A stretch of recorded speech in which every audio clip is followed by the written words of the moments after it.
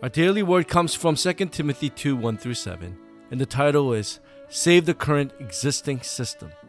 What are the three existing systems? It's senior pastor, church officers, and remnants within the church.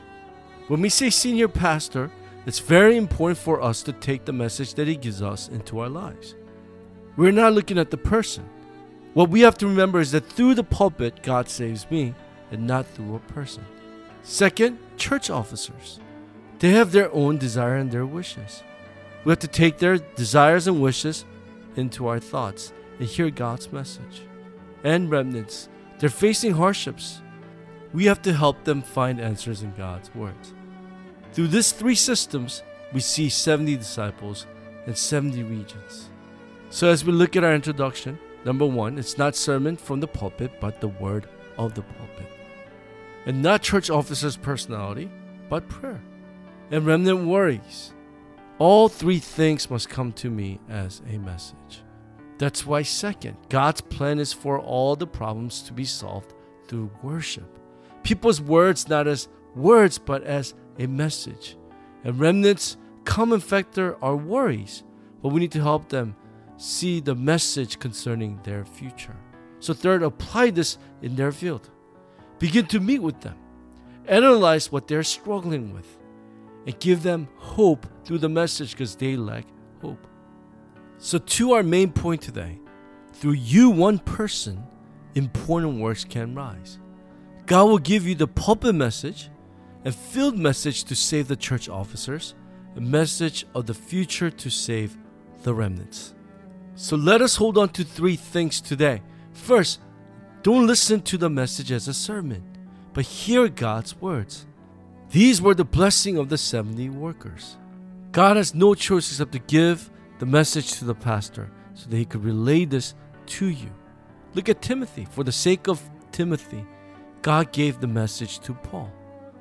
Remember, Paul calls him my son, 2 Timothy 1:7. And look at Tychus. He ran important errands for Paul, Colossians 4:7-8. Tychus will tell you all about my activities. He is a beloved brother and faithful minister and fellow servant in the Lord.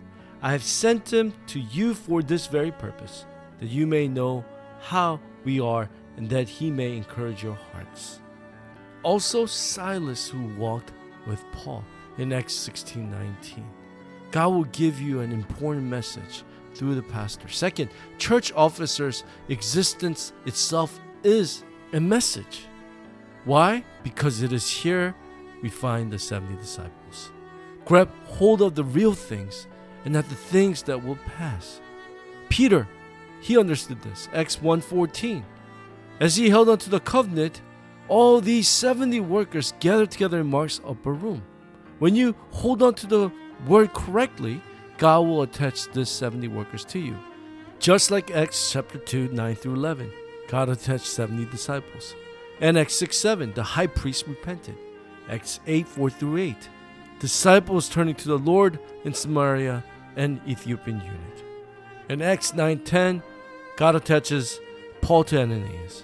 In Acts 11:19, the church of Antioch is established. Look at Paul.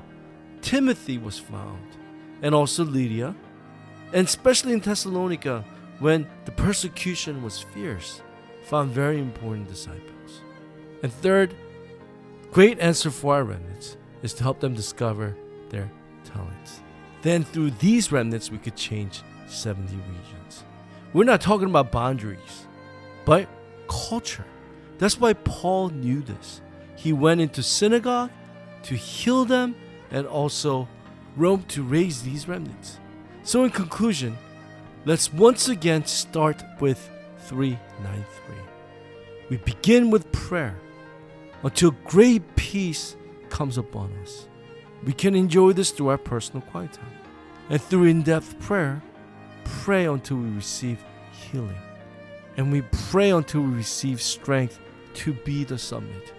As we enjoy this 24, we'll enter into 25 and eternity. As we begin our new day today, let us not lose hold of this important absolute covenant. I believe that God's works will begin to take place today. As we pray, God will give us power and peace most of all, healing. So let's save the current system as we hold on to 70 disciples and 70 regions.